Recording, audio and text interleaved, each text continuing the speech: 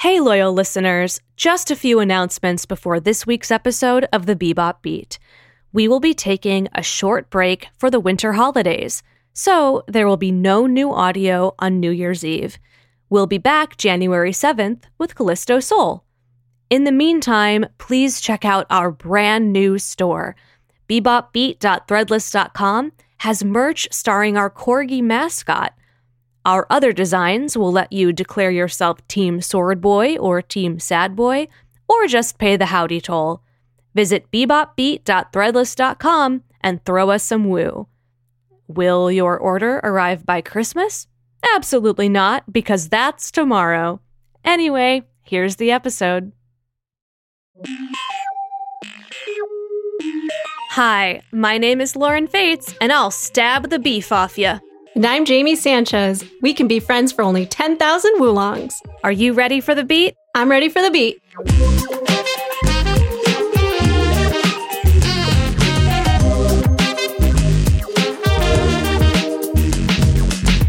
Hello, bounty hunters. Thanks for joining us again for another episode. Today we discuss Dog Star Swing and meet a real celebrity. I'm so excited. That's right. We're meeting Ein himself, Charlie the Corgi, one of two Corgis to play Ein in the live action.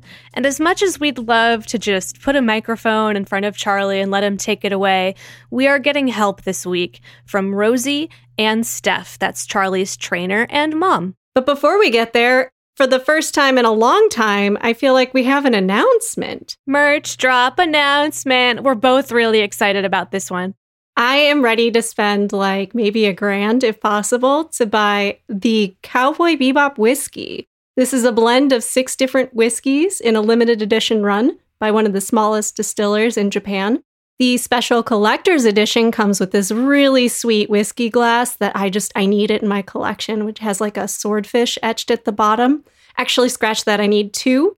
And I need like 3 bottles of whiskey, 1 for my cabinet, 1 for Gabe's whiskey cabinet, and then 1 for actually trying to see if this is actually good whiskey. What about 1 for me? I guess I have to get the third one. I was thinking of you.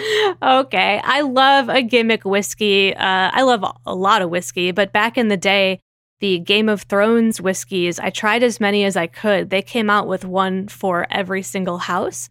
And the thing about it is, I didn't love that campaign. It didn't necessarily feel like all of the whiskeys were directly inspired by the characters. Like, I'm very fond of Daenerys Targaryen, and the Targaryen one tasted like apples. I don't know the connection there.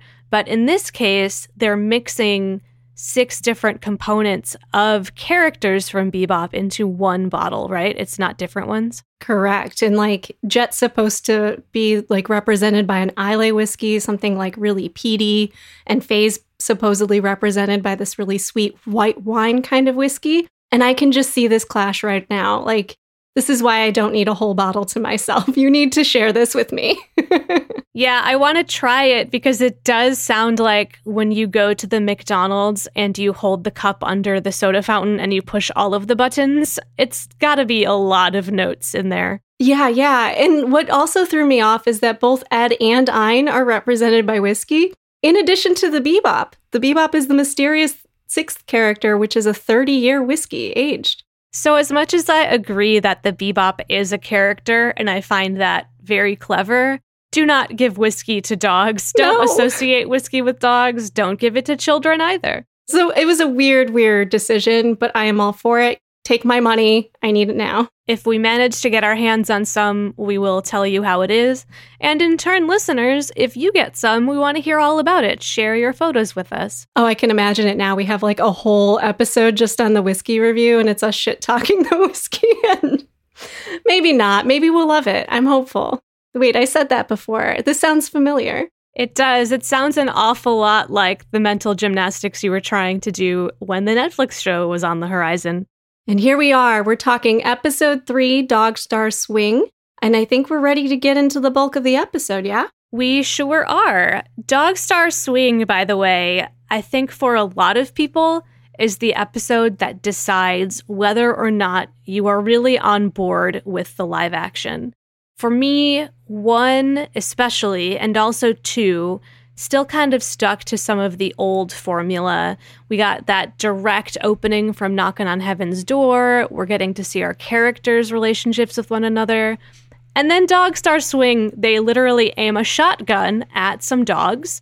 And this episode also contains the most violent scene of all of Cowboy Bebop. And you're either going to be on board or you're not. This episode opens with Spike walking over to a sushi truck, and we meet Sushi Dude. I don't know what his actual name is, but in my notes, he's Sushi Dude. And Sushi Dude works for Anna. Spike says some secret words. I hear the sake here on Mars is only good when it rains. And Sushi Dude hands Spike a note that says vicious nose. It's nice to see that Spike has some connections still that he can go to, like we established in episode 2. But we never really get to see this kind of like undercover Spike, like his past life and Thyrsis. And this what this whole episode is about, really. Even though I think it's kind of over the top that the note is on some paper that attaches to chopsticks. I thought that was like a lot of effort to go through. There's a lot to like in this scene. I really appreciate that the music appears to be diegetic. I explained the meaning of that in our movie episode, and they did it again here, where Spike takes off his headphones and the soundtrack of the show becomes muffled as if the background music was what he was listening to on his headphones. I think it's a very clever editing trick. I also really like the smirk and guitar riff that happens when Spike sort of drops the code word and the sushi guy realizes just what he's dealing with. That sort of self-assured, shit-eating grin, that's the Spike I was looking for. I liked it a lot. And one more observation, Spike offers this guy 100 woolongs for information, and I don't think 100 is actually a lot. I don't think that's a viable bribe in this universe. No, I'm surprised Sushi Dude wasn't, like, insulted. So we open on the Bebop with Jet watching a commercial for a Walking Sally doll. This is essentially a Cabbage Patch clone, which I find terrifying. And this advertisement says we can be friends for only 10,000 woolongs. I love everything about this kind of cut. It really establishes the need to get the money for Jet's doll for his daughter. It also ties in really nicely with like Brain Scratch in the anime. It has this texture of like as seen on TV that is just so comical and so fitting with this world. I adore it, but I hate Walking Sally. Let's be clear. Yeah, she's very ugly. She's clearly Cabbage Patch inspired, like you said, but her face is like smushed a little smaller on her skull. And she doesn't walk, by the way. We never see her walk. And anytime she shows up in this show, she's not in a box. She's just a loose doll. And something about that is creepy to me as well. So are we supposed to get that this is a joke?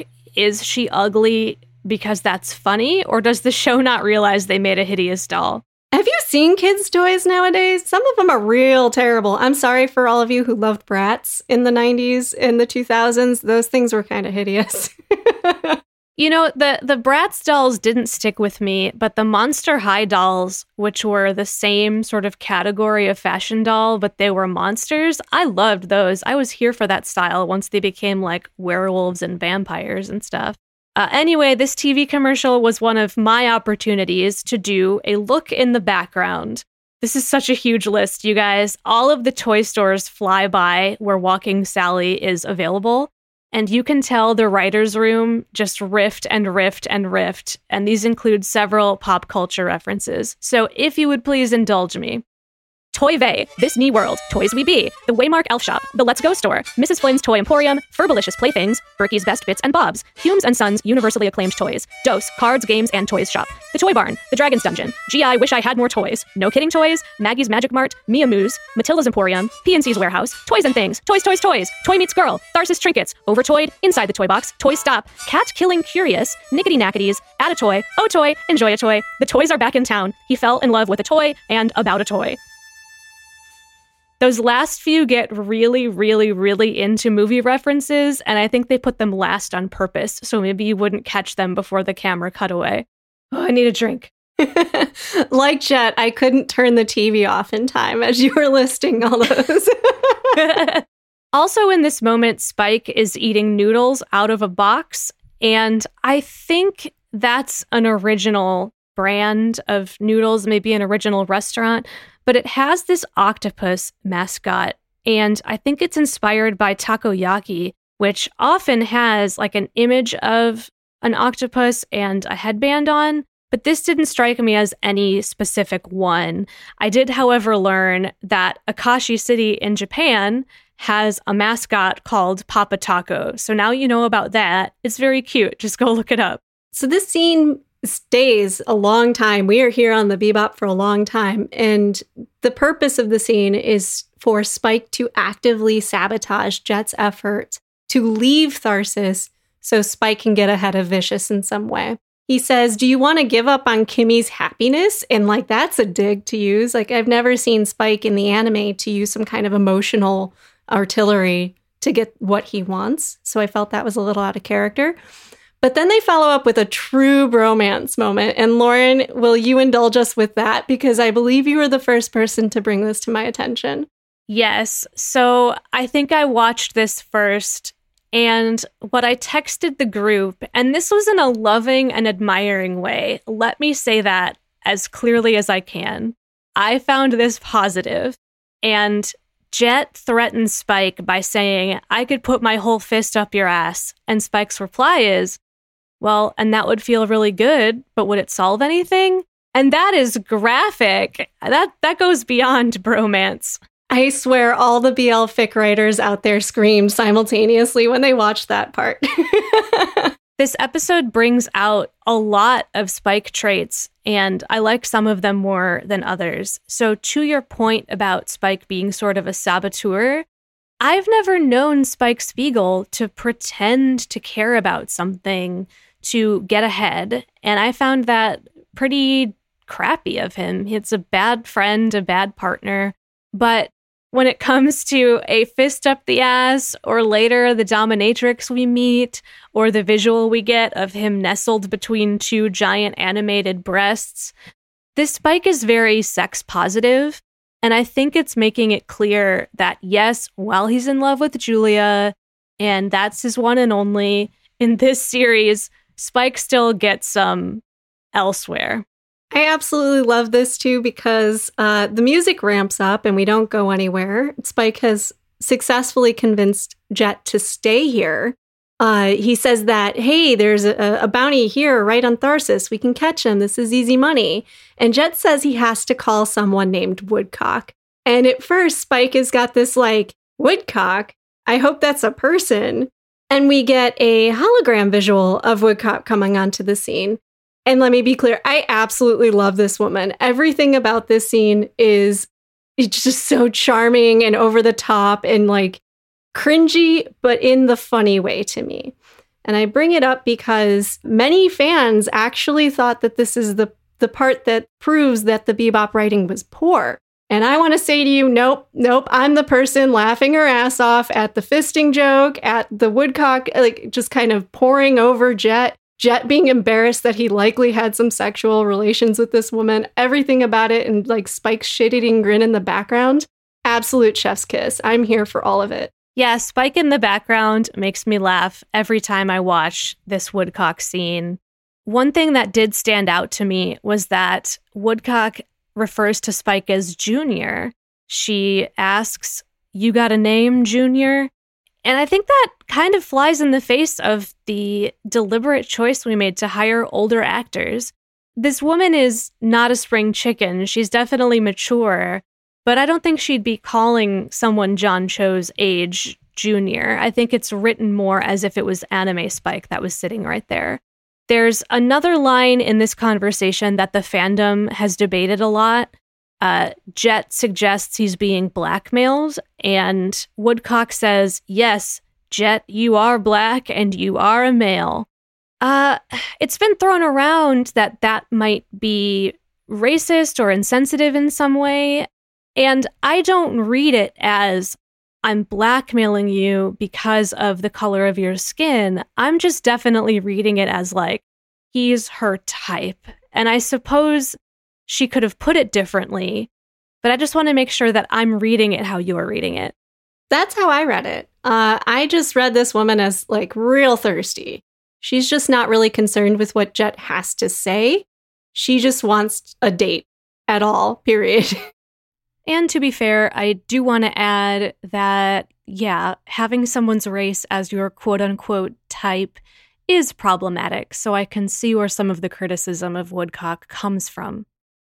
What is Woodcock's actual job? When she says clients are up her crack about the unknown male bounty who's wanted for armed robbery and assault and murder, she already knows more about him than other people. What would you say is her profession?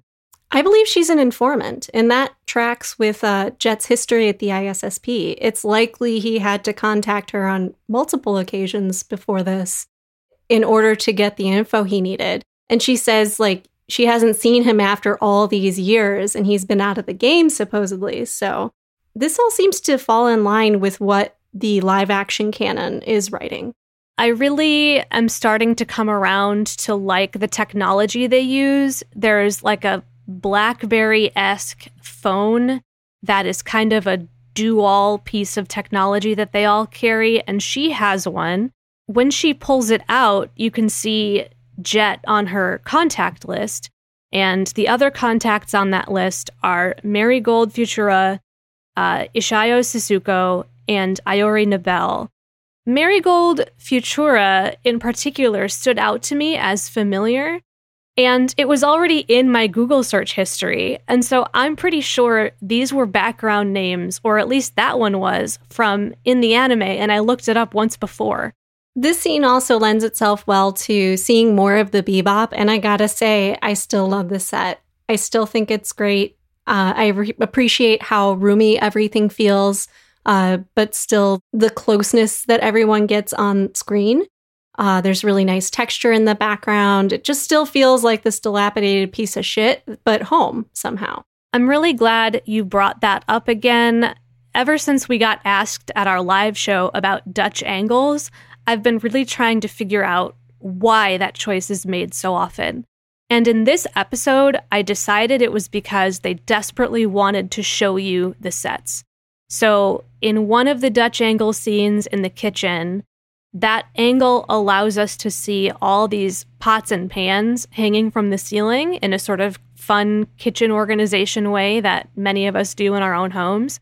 And then when Spike sits down the noodle box, he sets it in the foreground of the Dutch angle where we can read it. And similarly, there's an angle where we see a bird like embroidered or painted on the back of a chair. And it's, I think, reminiscent of the back of Jet's vest in the anime. And so this show is, I think, positioning the camera to just make sure you can see what they packed into the room. I think maybe they overdid it because it's becoming like a stereotype joke in the fandom, like how many times they tilt the camera. But it goes back to my assertion that I just think these people loved Cowboy Bebop so much that they're like, pull the camera out and tilt it. We got to get the bird in there. The scene still hasn't ended. Now that Woodcock has left, Jet has his new footage and Spike joins him on the couch. This is where he learned that Spike can read lips, which I think is fitting with his character profile in the anime as well. And that's the other part about Spike. While we get this enhancement, the zoom enhancement of Spike's personality where he reads lips, he doesn't know what a face changer is. No, and I'm going to do a little bit of a reach here because I'm trying to tie this into something else I wanted to talk about too. A lot of stuff on this show seems to happen for no other reason other than the plot needed it to happen or to make someone laugh. And both of those can be a great reason to write a script a certain way. I can't fault that sort of on paper. But this episode is full of moments where just something happens conveniently, like Spike can read lips, but he doesn't know about this other technology. An example comes later when he drops his gun. And I didn't see any reason for him to drop his gun or not go after it, considering the bounty was headed for the roof, but the show wanted a fight scene with no guns, so they're like, well, better make him drop it somewhere. This carries over to the dialogue. I've said a few times, I love the dialogue on this show. It's so funny, it's so clever and quippy, but it's really starting to hit me here on my third rewatch that everybody is quick-witted and everyone is telling the same types of jokes. There's an article that is not a friendly one, but I think was still very fascinating to read. It's on vice.com, and it's called something like, "Why does everyone on Netflix's Cowboy Bebop talk this way?" And they coined the term Whedon speak, as in the sort of Firefly-esque, Marvel-esque quipping that is popularized in Whedon films. It's now popping up everywhere as like a normal way to write a conversation. So when Woodcock is like, "See you on the Chianti side," that's not necessarily something a person would say, but everybody on the Bebop says things that maybe somebody wouldn't necessarily say. They almost have an identical sense of humor. Yeah, I find that a little off-putting. Like the scene that follows this where Spike and Jet are talking about Doc Holliday, it's just kind of thrown in there for no reason. Like just an anecdote that Jet knows to get him to talk about being a cop and why cops make silly nicknames for people. So I don't feel like it enhances much of the story at all.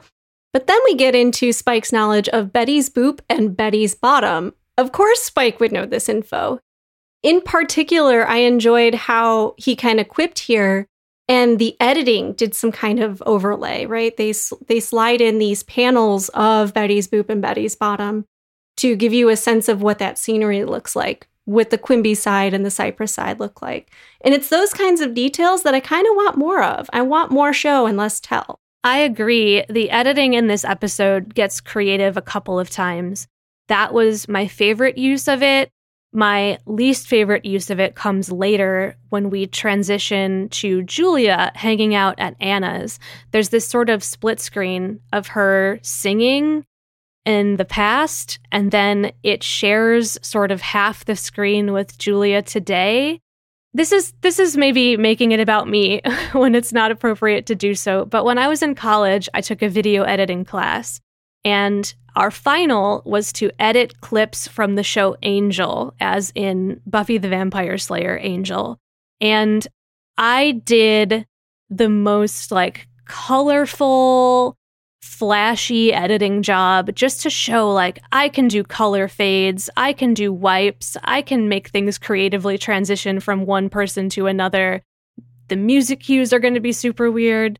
And my professor told me this was a very young and ambitious final, but if you were hired to edit this scene, it's so unusual that they would have fired you.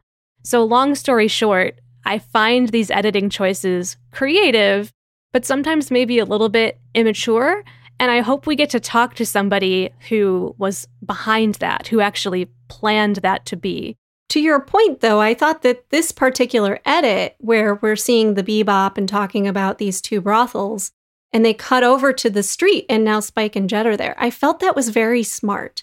That's the kind of thing I wanted to see more of through the show. It didn't necessarily take me out of the action. It was just an interesting way to cut over from the Bebop to now the street without having to show the actual transit. And now that I say that, the anime showed us lots of transit, but the live action tries not to, probably for budget reasons. One of the things I do remember you saying about the anime all the time was that you had the very strong belief that choices were made in the animation because they were cool. And I think that's happening here too. Sometimes the cleverness serves the story, and sometimes I think someone just thought this would be cool. Like the word porn being lit up in the background of a couple of these scenes. That to me doesn't serve the scene at all. It's just there because someone was like, it would be really funny if the word porn was there. How cool. And I think I've maybe aged out. I've aged out of the cool ads. You say that now, but someone's going to come back to us later and be like, look, in episode 17 at blah, blah, blahs, they had the word porn in neon. I'm like, oh, shit. Oh, no, I watched it on Cartoon Network. They didn't leave the porn in. Oh, my bad. To be fair, though, whoever had to execute on these neon signs, you're doing a great job. I loved the word porn in neon. Here comes another example of sometimes the plot just does something because we need it to. Jet opens up to Spike really quickly, just over the phone, like while they're scouting, about his past and his brotherhood with Chalmers and homicide and blackmail. He really word vomits some of his past anguish at a time when I don't necessarily feel like it was asked for or appropriate. But someone just was like, we have to have Jet give some information about his past, so there it is. Just to go back to some of our old themes, if a quick stakeout talk with your friend makes you trauma dump like that, go to space therapy, Jet. And Spike's response, quote, ever think about putting a bullet in a guy like that? That's not anime, Spike. That's definitely more of an aggressive response than I would expect. I certainly expect him to be weighing his options regarding what he should do to Vicious, because Vicious is the one person in the anime that Spike would, I think, proactively go after if it meant putting the past to rest or finding out what's supposed to happen in their future. That said, I agree. I don't think he'd be like, would you kill your shitty old partner? That's not how he would frame that decision. No, and that's what's fundamentally changed the energy of the live action to the anime. The anime, as we've discussed before, is more about just living in limbo, right? We're just between jobs. It's a freelancer's life. We got to take it easy, play it cool, and make sure we eat. But this live action added this element of danger and heightened sense of awareness to Spike. He's on edge this entire episode because Vicious is out to kill him. And it fundamentally changes his character in ways that I'm just not gelling with. So Spike gets to threaten, we can do this the easy way or the fun way. Hakeem chooses the fun way by not allowing himself to be taken by a bounty hunter, and we end up on the roof. The music cues here were very fun. I liked the soundtrack. All of these songs felt like Andy songs to me, though. There was this sort of Old West boing, boing, boing, boing, horse sauntering. I don't know what you call that sound effect. And then there's a lot of whistling. I'm sure this is a moment where I just sound like a person in a tinfoil hat, drawing a diagram in a basement. But I feel like this was written for Andy content, and then there wasn't any. Maybe it's just there to sound like an old Western, and that's fine. You hit on a point that strikes me in pretty much every episode. I go, wait, no, that music's for someone else. That's Gren's music. Or that's music we only hear on Venus. Why are we here on this planet? But that I have to sit back and recognize that I am the obsessive person who listens to the soundtrack just for fun on the regular. People who are listening to Yoko Kanno's music for the first time would never make these associations.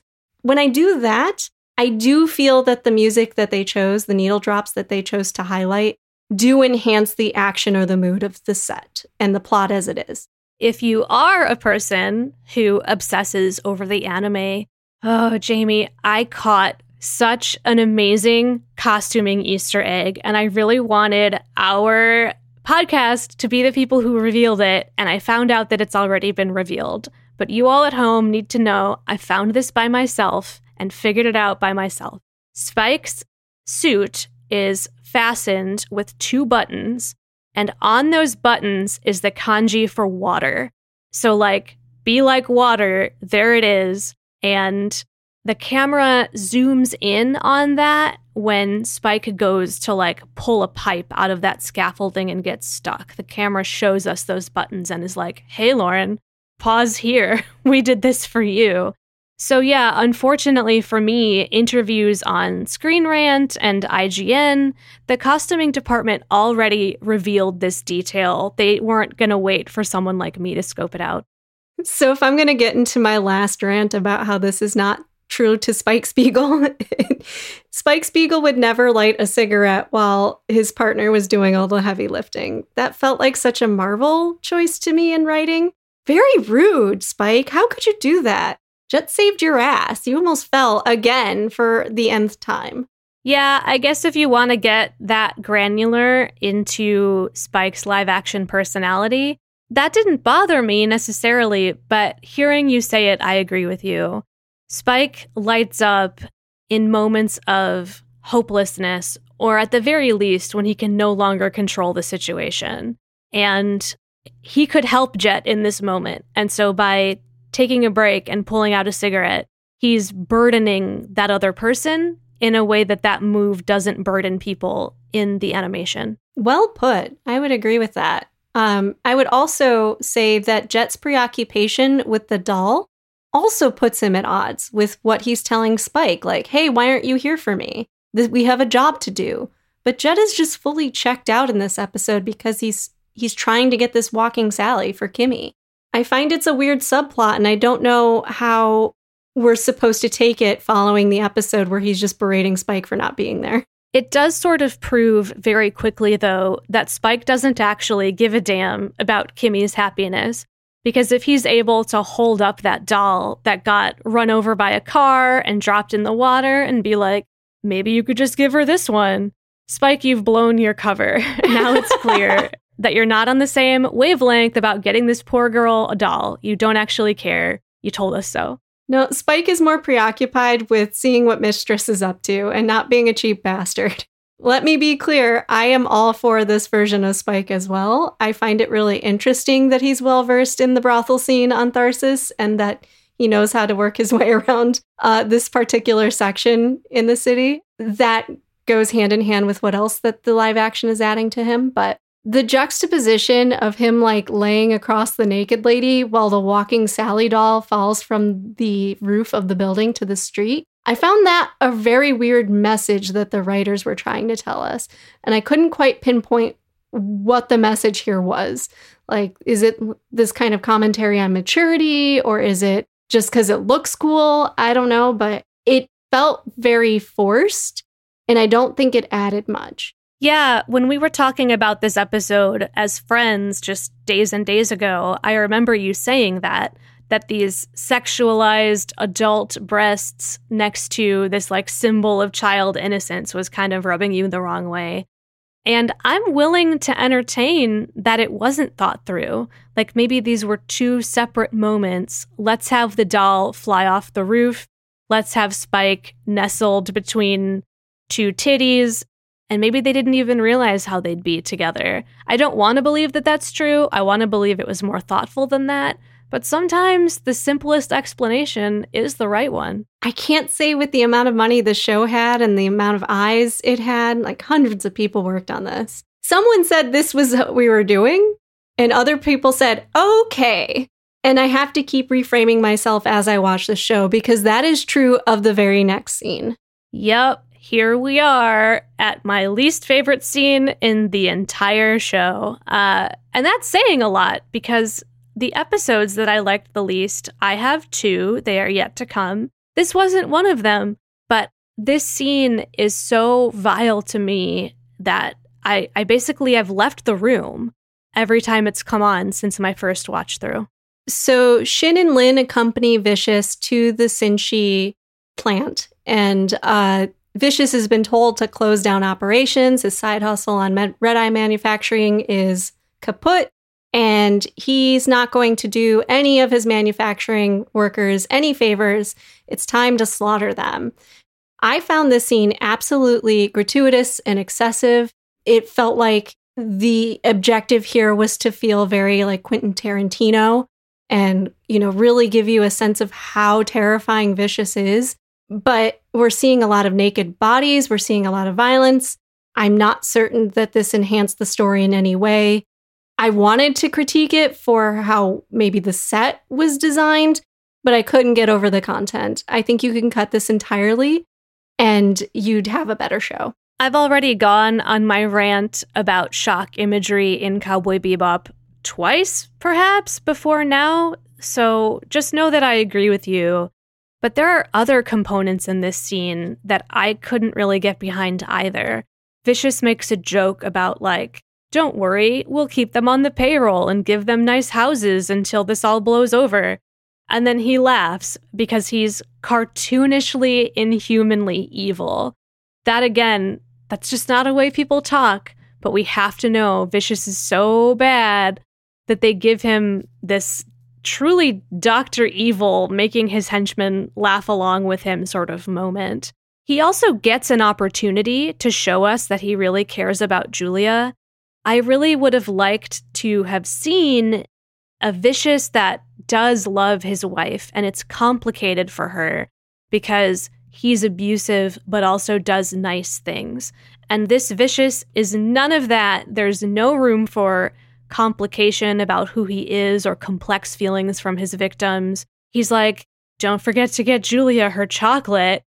And it's not because he loves her. It's just, again, cartoonishly sinister and snide, this whole moment. We cut over to Anna's, where we get that weird Julia flashback. And Anna's there to essentially try to convince Julia to leave Vicious. Through the course of their conversation, you can tell this isn't the first incident that's happened between the two of them. It's clear he's serially abusive towards her. And she expresses how trapped she's feeling. And how trapped Anna feels too, right? If it was any other man, she'd have clawed his eyes out by now. We also get an establishing shot where Julia sees the bottle of Kudo, and Anna says she was feeling nostalgic. The scene was short. I think it served its purpose, just to get Julia some screen time, ultimately. So, for one, I recommend people turn on their subtitles on Netflix, even when it is an English show. Because if you are reading the things they are saying, you will catch things you didn't catch before. This was the first time I caught Vicious calling all of those naked people Fugees, meaning they're refugees that are here that he has essentially, I guess, kidnapped and is torturing them. What are they refugees from? Is it potentially the gate accident and Earth? I'd love to hear more about that if that's what they're talking about. The Anna and Julia scene I really liked, even though you're right, it was short, because it builds up the bond between those two women and explains why in the anime, in the Real Folk Blues, Annie might be so happy to see Julia. They're clearly very close, and I liked seeing that relationship get colored in a little bit more. That's when this flashback stuff and all of this extra syndicate information is really helpful, when it adds to something that happened in the anime and it gives you more satisfying story. It doesn't work all the time. We know that it doesn't. And I also think this same scene falls on its face when Anna is just like, you have the power, you control your own destiny, get away from him. Maybe it is a commentary on how these sorts of conversations go in real life, but I can tell you with certainty, as the victim of Vicious's abuse, Julia definitely doesn't hold all the cards. She doesn't have all the power or control her own destiny. If she ran from this man, he would come for her, and Anna knows better. 100% agree with you there. Sometimes this show writes in such a way that it feels like the mid-2000s. I feel like maybe I'm looking for more advanced or expert opinions or new insights on relationships that I've seen in previous Western stories. And I'm asking a lot of this show. They are trying to have nuanced conversations about everyone's PTSD and how strenuous life on Mars is or life in this solar system altogether. But it feels like the nuances to that conversation are really missing. Maybe they got cut on the editing floor, or maybe the writers just were there to pose questions and not answers. But you're right, I would love to see a more realistic take on what Anna thinks Julia can do to get away. So chronologically, we're back at Betty's bottom. Jet mentions he's only seen Kimmy 5 times at most in the last 7 years, which is her entire life. So this doll is a big fucking deal, right? And of course he's short on Woolongs in order to buy it. Spike mentions he's broke. He's only got 7, which I found is a really funny exchange. But you're right. It was pretty cruel of Spike to mention that he had faith in Jet and it made him go broke. I want to ask you a question about this moment because I've seen more than one fan upset that Jet Black, who is a black man, was made out to be an absentee father in this show. On one hand, yeah, that's a negative stereotype. It's inappropriate. It's not cool. But then I started looking for it in the text, and I think Elisa keeps him away on purpose. I didn't get the impression from this episode that, like, he could be there more often. He just isn't.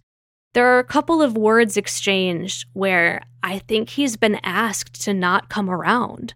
I think in this world, he's an ex-prisoner. He doesn't have a good record, and not like Anime Jet had a fantastic record, but he didn't serve time. And that, again, is another black stereotype that does a lot of harm. Yeah, I would agree with that. Even if the absentee dad thing is like actually Elisa's call, making this character formerly incarcerated and having to deal with the effects of his life based on that, maybe we didn't need to add that. There's a lot about this whole backstory I don't think Jet needed, and we'll get to it.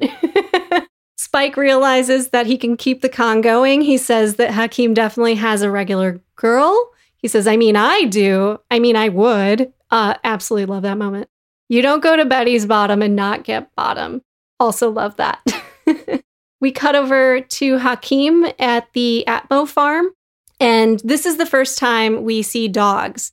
In fact, it's been a long time to be on Dog Star Swing and finally get to the plot of what actually Hakeem is doing. This scene shows us that a very advanced crate has been unlocked and is opened, and all the fans are going, yeah, Ein, we're going to get some Ein time. Can't wait to see Ein.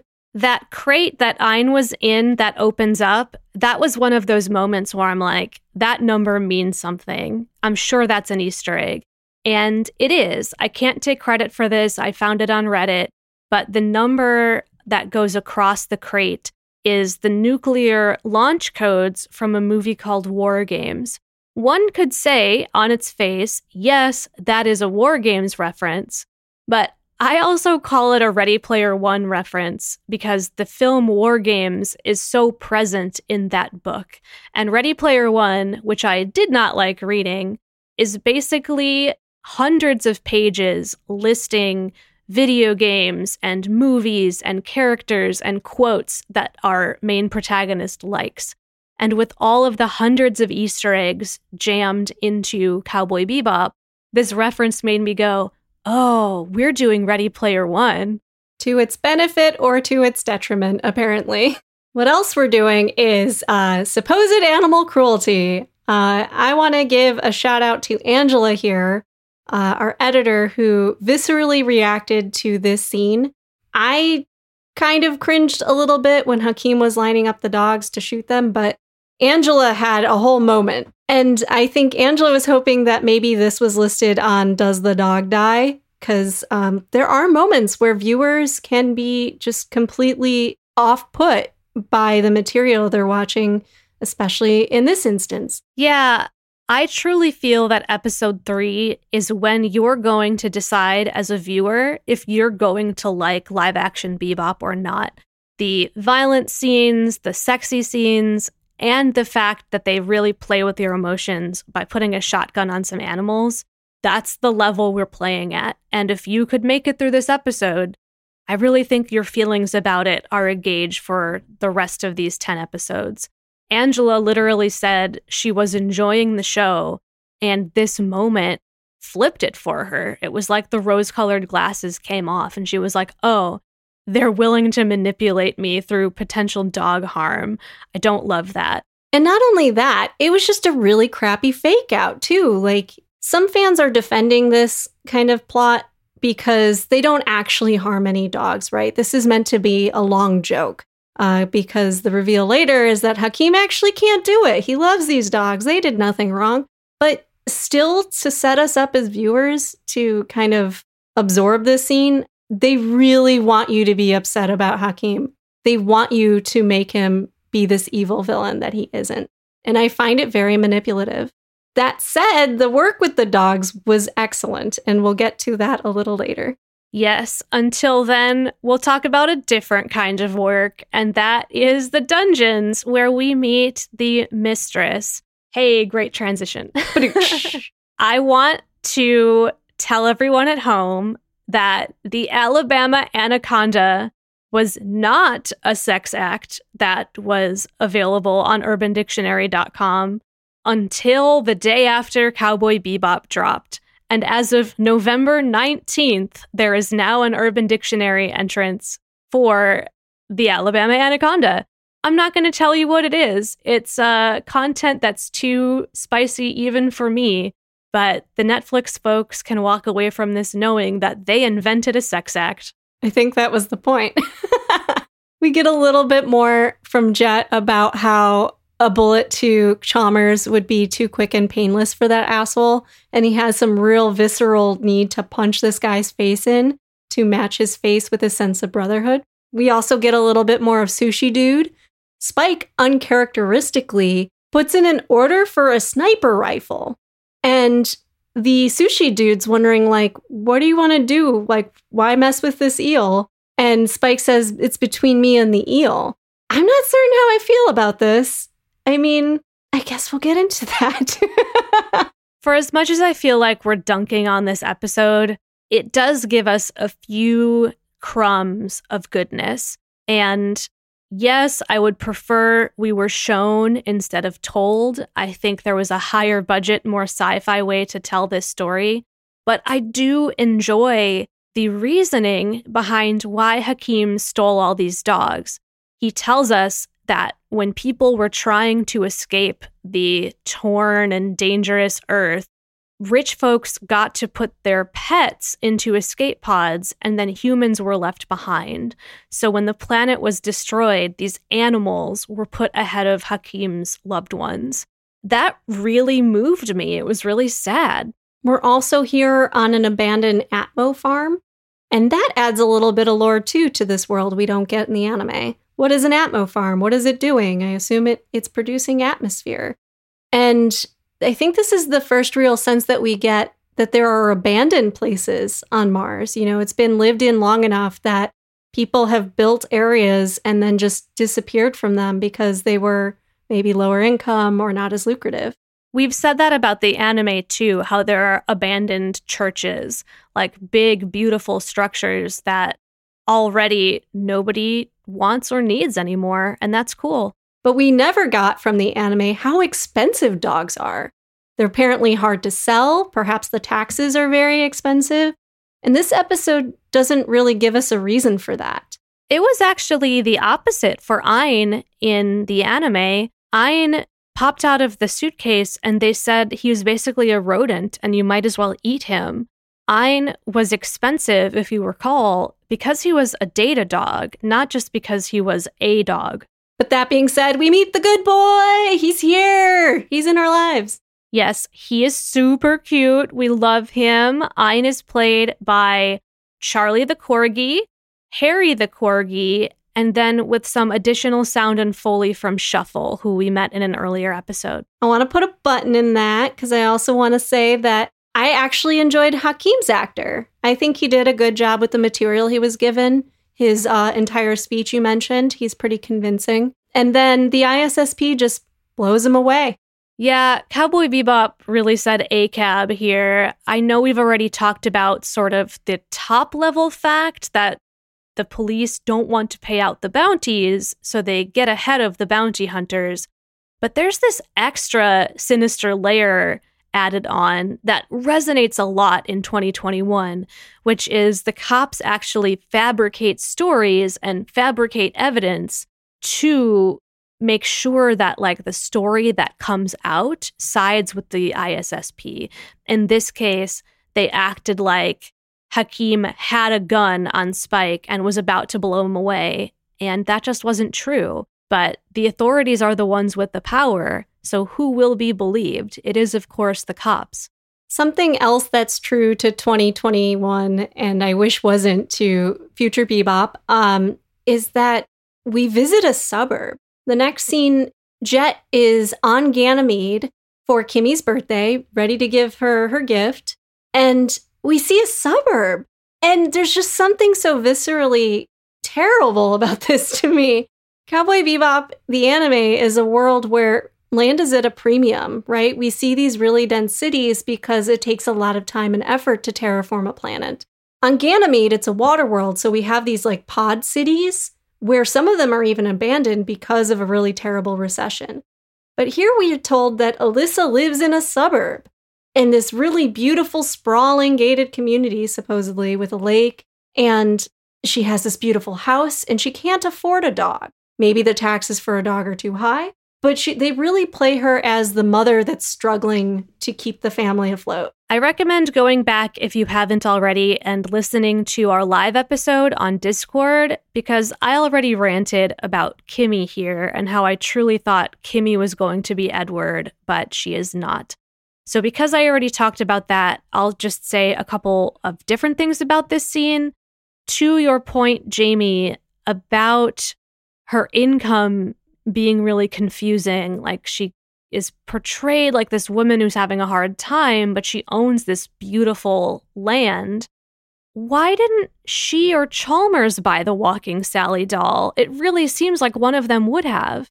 I think Jet convinced them, and this is just me excusing poor writing or making up just some kind of quick ideas. I think that Alyssa and Chalmers gave Jet the opportunity to be the father, right? Like, this is the one thing she truly wants. Let him have this win. Chalmers is throwing him another bone. This is also where we see that Ein is very likely more than he may seem. Kimmy reads the dog tag and says Ein, but it doesn't actually say E-I-N. It says E1N and is a tag from Cheerius Medical, which is the facility from the movie. The last bit of Alyssa's house we see on Ganymede is Jet walking out with Ein, because clearly they're not going to keep this dog. And kudos to Mustafa Shakir, who could just like muscle a 30-pound dog under his arm while walking down the set. Like, that's a feat I can't do. But I also wanted to mention that this scene was also juxtaposed with Spike's sniping scene. And the cut between the two, like pairing the two, felt very heavy-handed. It's Jet reacting to his daughter, getting to see her for the first time in a very long time, and then Spike getting to see Vicious for the first time in a very long time. And there was just a lot to unpack emotionally between these two scenes. I found them kind of working against each other in a way. Yeah, I mean, not to beat a dead horse, but it just did feel like one of those moments where they did something because they thought it was cool or because they could. Like, wouldn't it be edgy and funny if she opens up the box and we cut to a gun and the people at home suddenly think, maybe he gave her a gun? I didn't want to think that of Jet. I didn't either, and here we are. Speaking of gun, just as a concept, gun being funny, gun being popular Bebop thing, the police did have a license plate that said 9mm771, and I read that as like 9mm, the class of gun. And so the cop's license plate basically just said gun. Gun. That's very funny. Police from that scene all the way up through Chalmers in this scene are just such dicks. So we've learned that Spike has his change of heart. Jet convinced him that, through Jet's story of Chalmers, that Vicious is just vicious. That's his very nature, and he shouldn't be punished for that.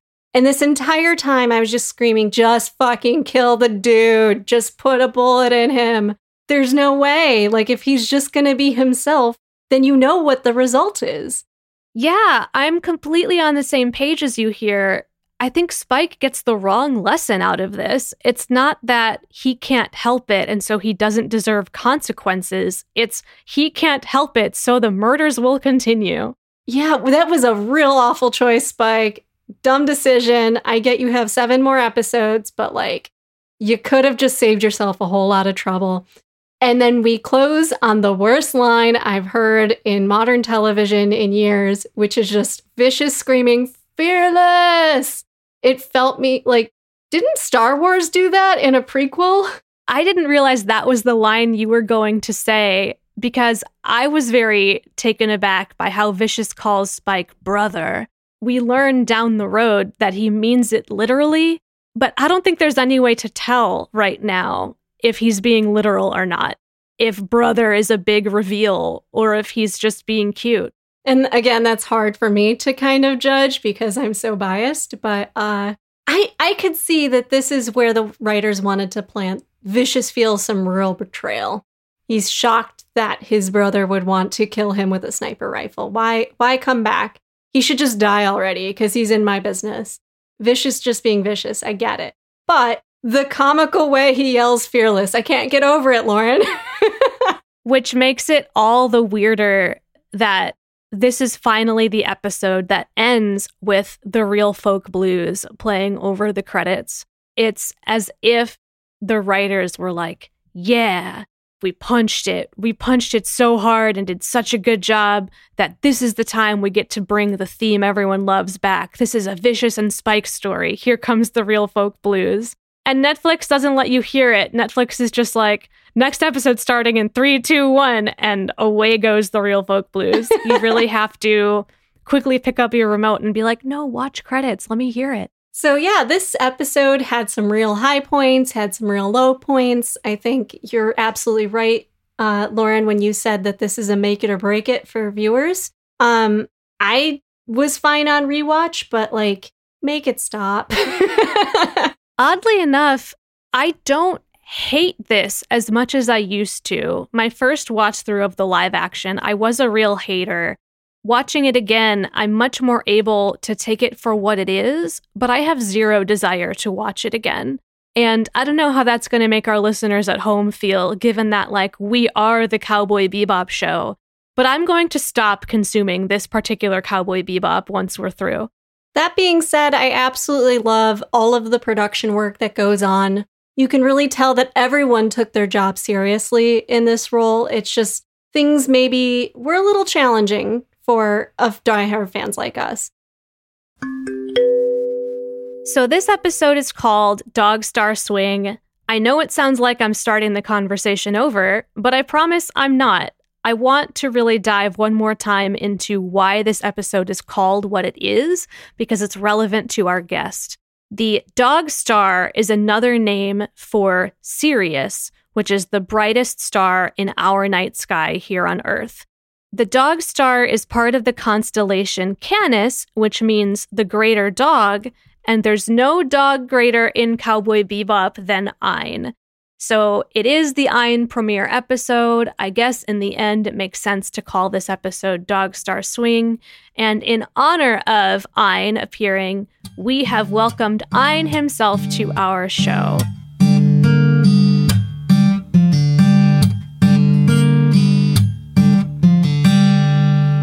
Today, we are so excited to introduce Charlie the Corgi, Steph, his mom and manager, and Rosie Miles, animal trainer for film and television. Thanks for joining us on the show. Lovely to be here. We are so honored to have all of you here. Watson the Corgi has already met Charlie, can tell they're already best friends. Thank you for saying yes to being on our podcast. I think the first question we have is just, how did you all get acquainted with Charlie? How did he come into your lives? So for as long as I can remember, I just really wanted a Corgi. And they're quite rare in New Zealand to come across. So I had to go through like a 2-year wait list to get Charlie into my life. And I'd actually picked out his name before I got him. And eventually when I did get him, he was born on my settlement day of me purchasing my first house. And so, you know, all the stars aligned, and he is just treated like an absolute king of my household. And he's just really receptive to training, which is just so amazing. Like, he loves learning and he just loves food. So like, you put those two together and he's just, yeah, he's an absolute queen. And I guess that's how we lead on to maybe you, Rosie, talking about how you met Charlie. Yes, so I was given a brief that we were shooting a show called Cowboy Bebop, and we would need 2 corgis, a main corgi and a double, who could also be a double for obviously days where maybe one corgi was off color or maybe they had different strengths. So I began a search for corgis. And as Steph said, in New Zealand, they're quite rare. There aren't a lot here. So it was difficult sourcing the talent to go forward. Charlie came to my notice, and really straight away I knew that I think I was onto something. He had already got good command on him. Steph trains him really well. She's got all the good basic behavior on him. So I was super keen after I met him to sign him up. Rosie, perhaps you could speak to this on more of a general level.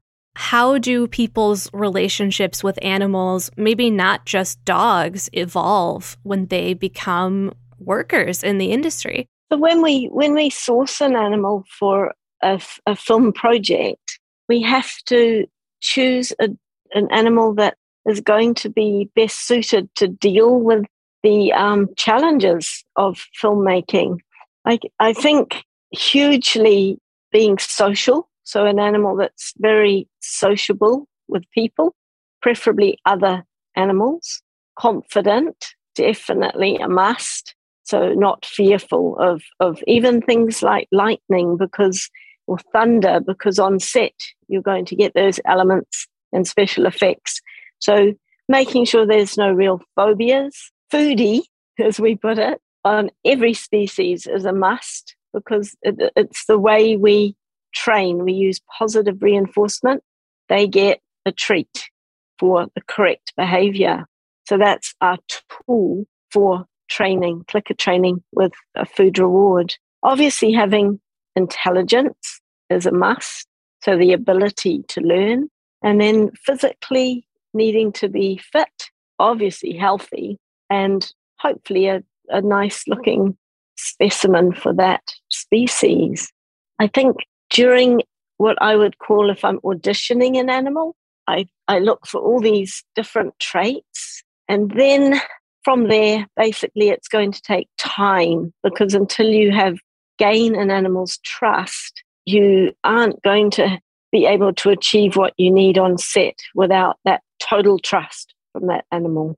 So what is an average day like for Charlie? Maybe Steph can tell us about at home and Rosie can tell us about on set. Yeah, sure. I mean, when he's at home, his day is not dissimilar to any other dog's day. You know, he will wake me up for breakfast by cuddling into me, which I unintentionally trained, but it's the best thing ever. And then, at the moment, we're all kind of working from home, so I spend my day with him. He'll bring me toys. I'll give him treats throughout the day and little scraps of my food that I eat. And then come evening, it's walk time. And that is his favourite time of the day, apart from dinner time. So, we'll just go for a walk around our local surroundings or to a park. And then it's dinner time and FaceTime of my mum and dad, so they can see their quote unquote grandchild. And then we go to sleep. It's, very basic. Rosie, perhaps you can tell us what Charlie's day like is on set? Well, Charlie's day on set starts with me rolling up in my Toyota Hilux ute and picking him up. He either sits on the back seat in his harness, strapped in, looking like Prince Charles, or sometimes he travels in the purpose-built pens in the back, where Harry and Charlie have separate purpose-built pens in the back of the ute, which have ventilation and water and a bed. And off we go in the ute, arrive at set. Usually we'll go for a walk straight away just to have a little tinkle on the bushes somewhere, and then we may get a chance to go into the studio just to familiar with the scene we're about to shoot. Sometimes we may not. We may sit outside for a long time waiting. With Charlie, because to match Harry and Charlie, we actually had to make a decision how to match them. Charlie's got that beautiful white blaze down his face, and Harry has no blaze. So the decision was made very early in the piece that it is easier to apply brown human makeup to the white blaze, take it out, and then we've got two identical corgis. So Charlie goes into makeup usually about an hour prior to being needed on set. And I must say he rather likes makeup. He does sit there and he obviously gets treats during the process, but he actually knows the whole routine now. He almost, offers a paw when it comes to maybe a little tweak on the white sock on one leg. Then we get called, we'll go in, we may get a rehearsal. Sometimes we might shoot the rehearsal, because that can sometimes be the best one. Definitely, it's a bit of a judgment when I'll look at the scene, look at how we're doing it, and sometimes I'll say, you know what, if we shoot the rehearsal, we may get the best take. And we usually are on set for half an hour or so, usually break away again. There might be another gap and go back in, do different angles. Every scene obviously has numerous angles. When they're not on set, they have their bed, their water, they have their fan if it's hot, and lots of walks in between shooting. So how else were Charlie and Harry maybe alike or different? And did they get to hang out at all on set, or were they pretty much separated? Basically, before we were shooting Cowboy Bebop, we had months of training. So Harry and Charlie met each other months before the first shoot day. There was definitely a little bit of rivalry, and it took probably, I would say, 3 weeks of maybe 3 training days a week to get them to actually settle down and start becoming friends. They were very competitive. In fact, to be honest, I think there still is a competitiveness between them. They almost know when you come back to the ute to go on set. If you take one, the other one usually has a huge complaint to lodge that it should have been him. So yes, we have some moments of unhappy corgi that's not in that shot. They get on really well now. They definitely walk together. They're next to each other in their purpose-built crates in the ute, but separated. They can then relax and really have a sleep. And I do find they sleep a lot. When they're on set, it's mentally draining. I think more draining than physical activity. And you'll find that they come back to the ute and they'll just settle down and go to sleep. And we have a sign on the ute saying, please don't approach them, as of course every crew member wants to pop past and say hi, which disturbs them. So all the crew know to just leave Prince Charles and Prince Harry quietly to be resting. So what can you tell us, just for the dog fans at home, what is Charlie's favorite toy, favorite activity, and favorite food? So Charlie has this meter-long alpaca toy that has 5 squeaks in it, and that's his favorite toy. He has not destroyed it like all of his other toys, and he sings its lovely song every day for me. When it comes to his favorite food, he will literally eat anything, but I think his favorite is definitely chicken, which I'm sure Rosie will agree with as well. And I really think his favorite activity is just going for a walk. He just loves exercise and getting out into the world. A corgi through and through, for sure. Every corgi I've ever met has wanted to massacre the squeakers immediately. Yeah, they've got that predatory little nature where they need to go hunting. Truly. Yeah, so a squeaky toy is a prey. And so they feel that they've, caught that prey and basically destroyed it, probably bring it home for you to eat so they can be good providers. So we wrote down what is Charlie's best trick, but you can interpret best however you want. Like that could be the cutest or it could be the most complex, however you want to answer. So I kind of interpret best as in like what he's good at and then my favorite trick. And to be honest, his best trick that he does is probably barking on command because he loves the sound of his own voice. And then my favorite trick that I think is his best one is what I call the on your side command.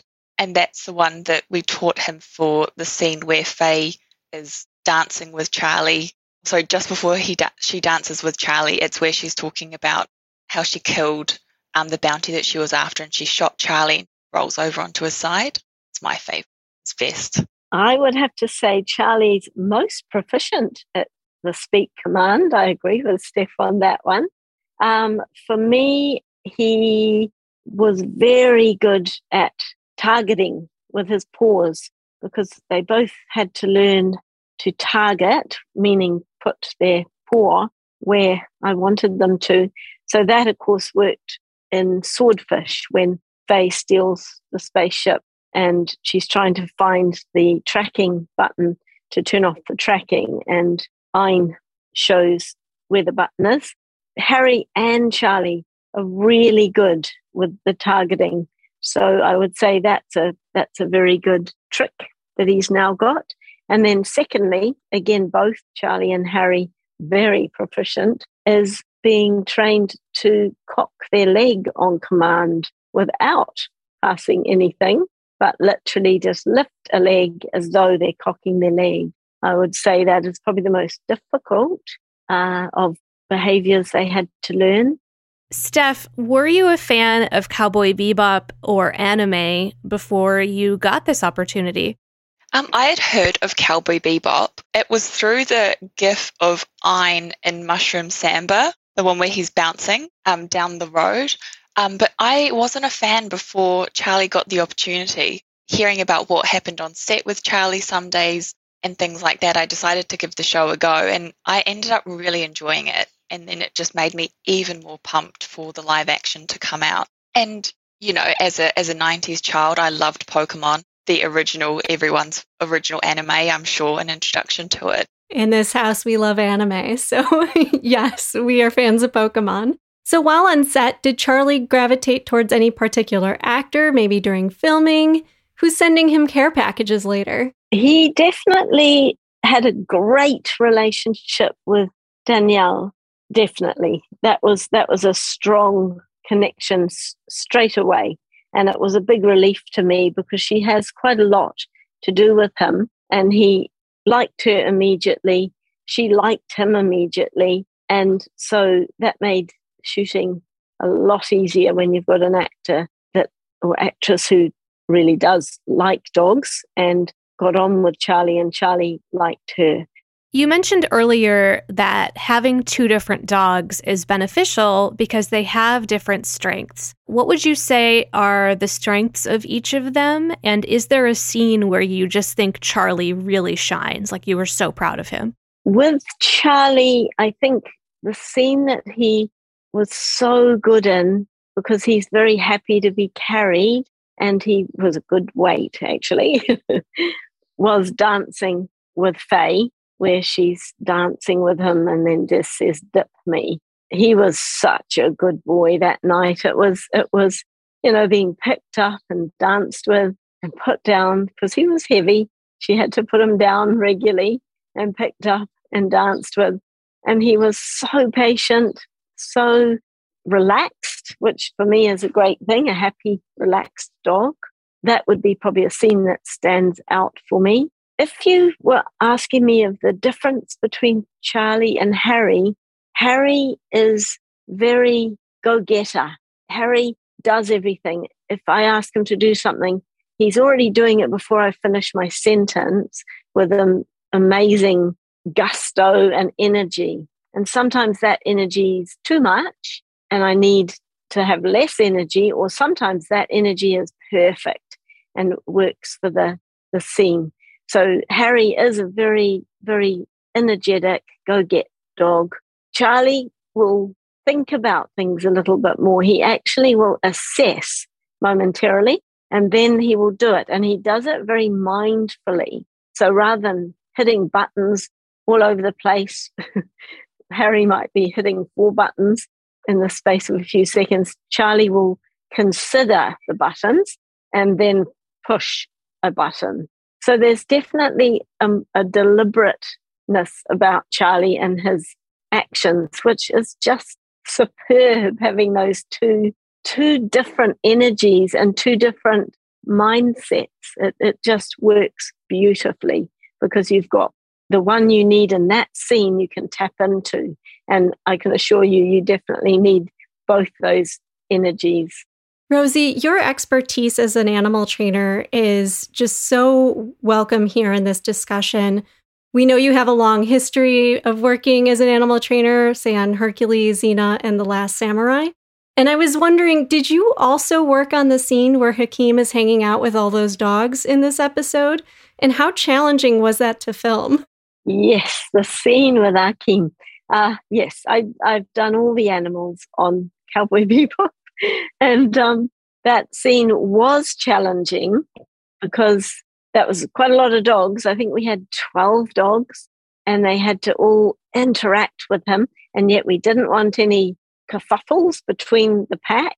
So a pack of 12 dogs, you can have a few issues. It was a difficult scene and it was at night. So it was dark and we couldn't see outside of where we had the set lit. And beyond that was bush. So I didn't want anybody going for a hunt through the bush. We did have safety fencing up too, which was a backup.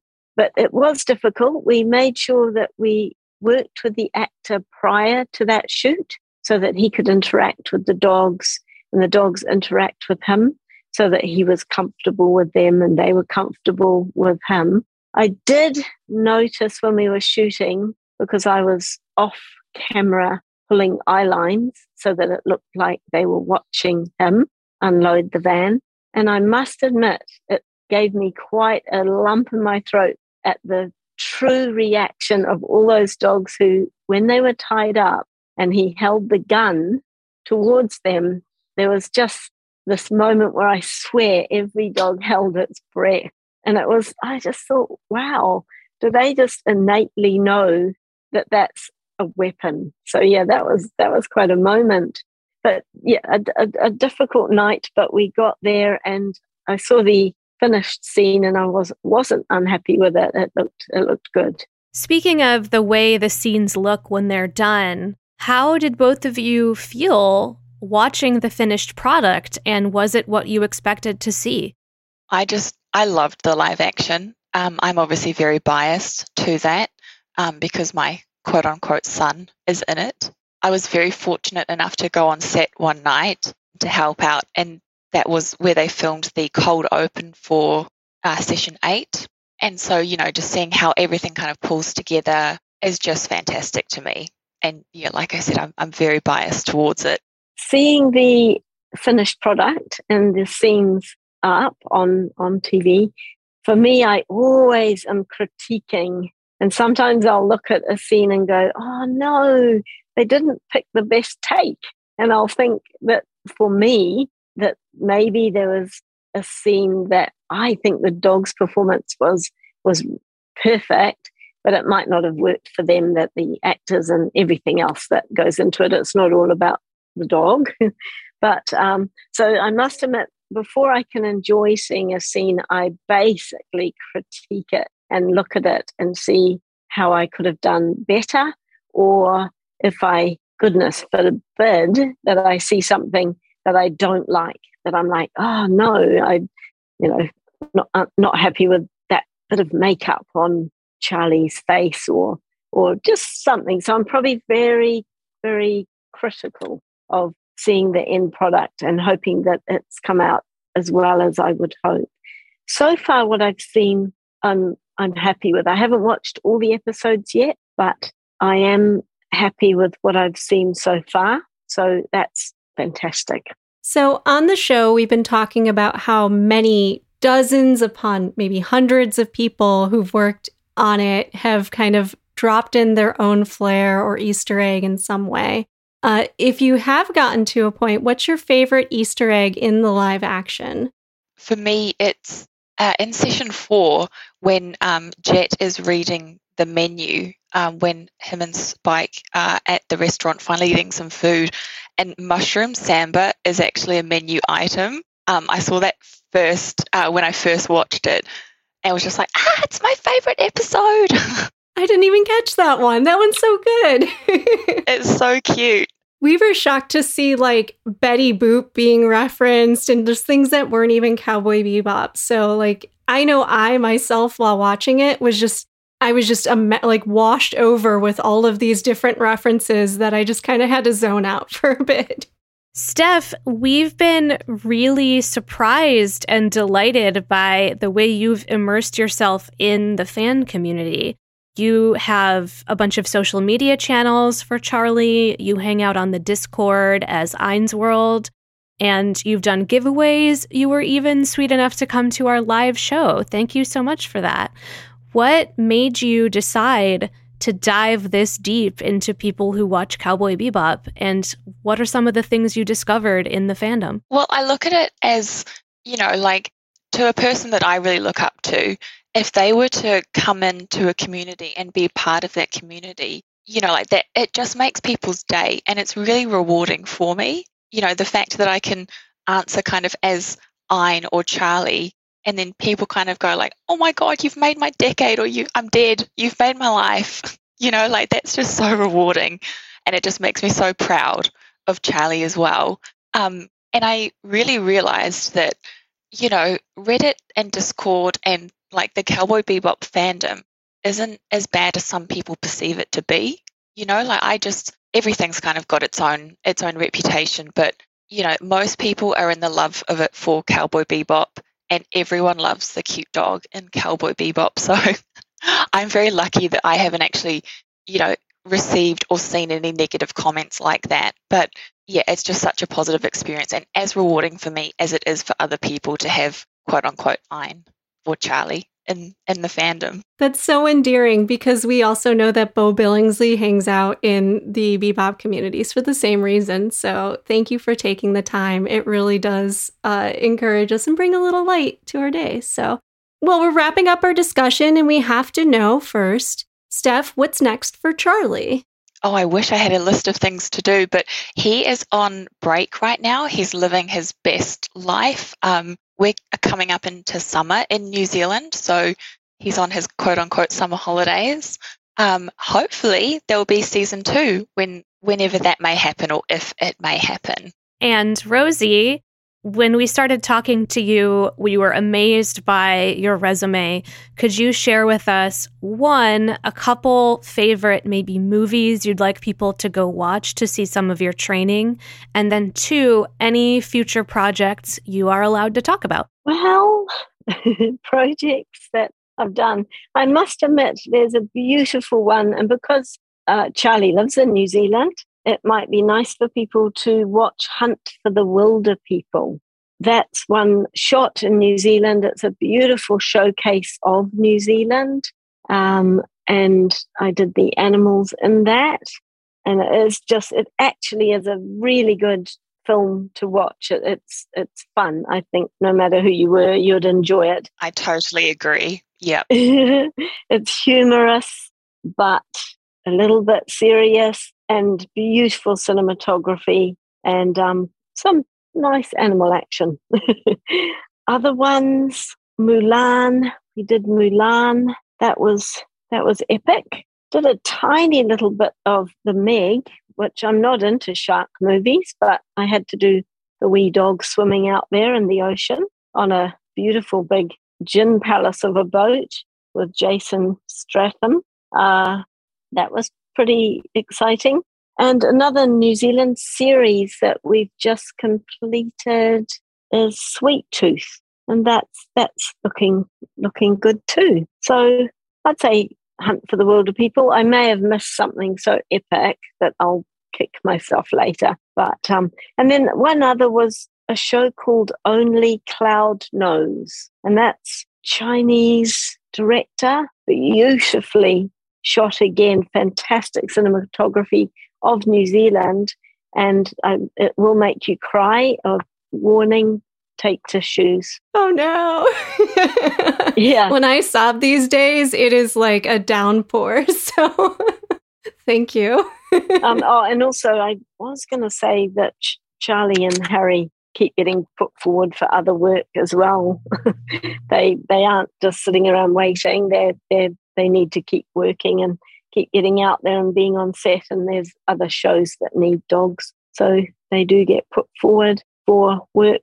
Whenever it's the appropriate role I see for them, they're put forward. If our listeners wanted to catch up with your work on social media or elsewhere on the internet, if you have any channels you'd like to tell us about, please share now. I'll give the two Corgis social medias. So Charlie's Instagram is _Charlie _ Corgi _ There's a lot of Corgis called Charlie out in the world, so it seems. And from there, you can find the link to his Twitter, TikTok, etc. And Harry's is Harry Corgi, and Corgi is with 2 I's. Oh my goodness. I'm going to follow Charlie on TikTok right after this. I want to see it so bad. It's my favorite, and it's very low profile, so it's great. Probably for me, it's just because Charlie has such a huge profile in social media, and I just want to say that totally Harry and Charlie are equal in how they're filmed. They're equal in how important they are to the show, and pretty much 50-50 they would share the shooting of each episode. So because we haven't got Harry here or Harry's mum here talking, that it is really important to know that they are both super important to the show. Definitely. I kind of explain it to people that Charlie is Ein and Ein is Harry. There's no Ein without both of them. Yeah, so please make sure you go follow Harry. He's just kind of come back to social media. So absolutely, 100%. Well, that's all we have for you today on the Bebop Beat. Thanks for tuning in. Join us next week as we discuss Callisto Soul.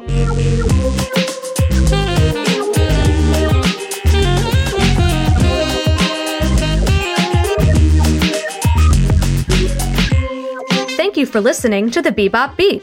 If you like our show, please rate us on Apple or wherever you find your podcasts. Find us on Instagram and Twitter at Bebop Beat. Our email address is bebopbeatpodcast@gmail.com. The Bebop Beat is hosted and produced by Jamie Sanchez and Lauren Fates. Our editor and associate producer is Angela Geis. Our logo and art assets are by Kat Janda.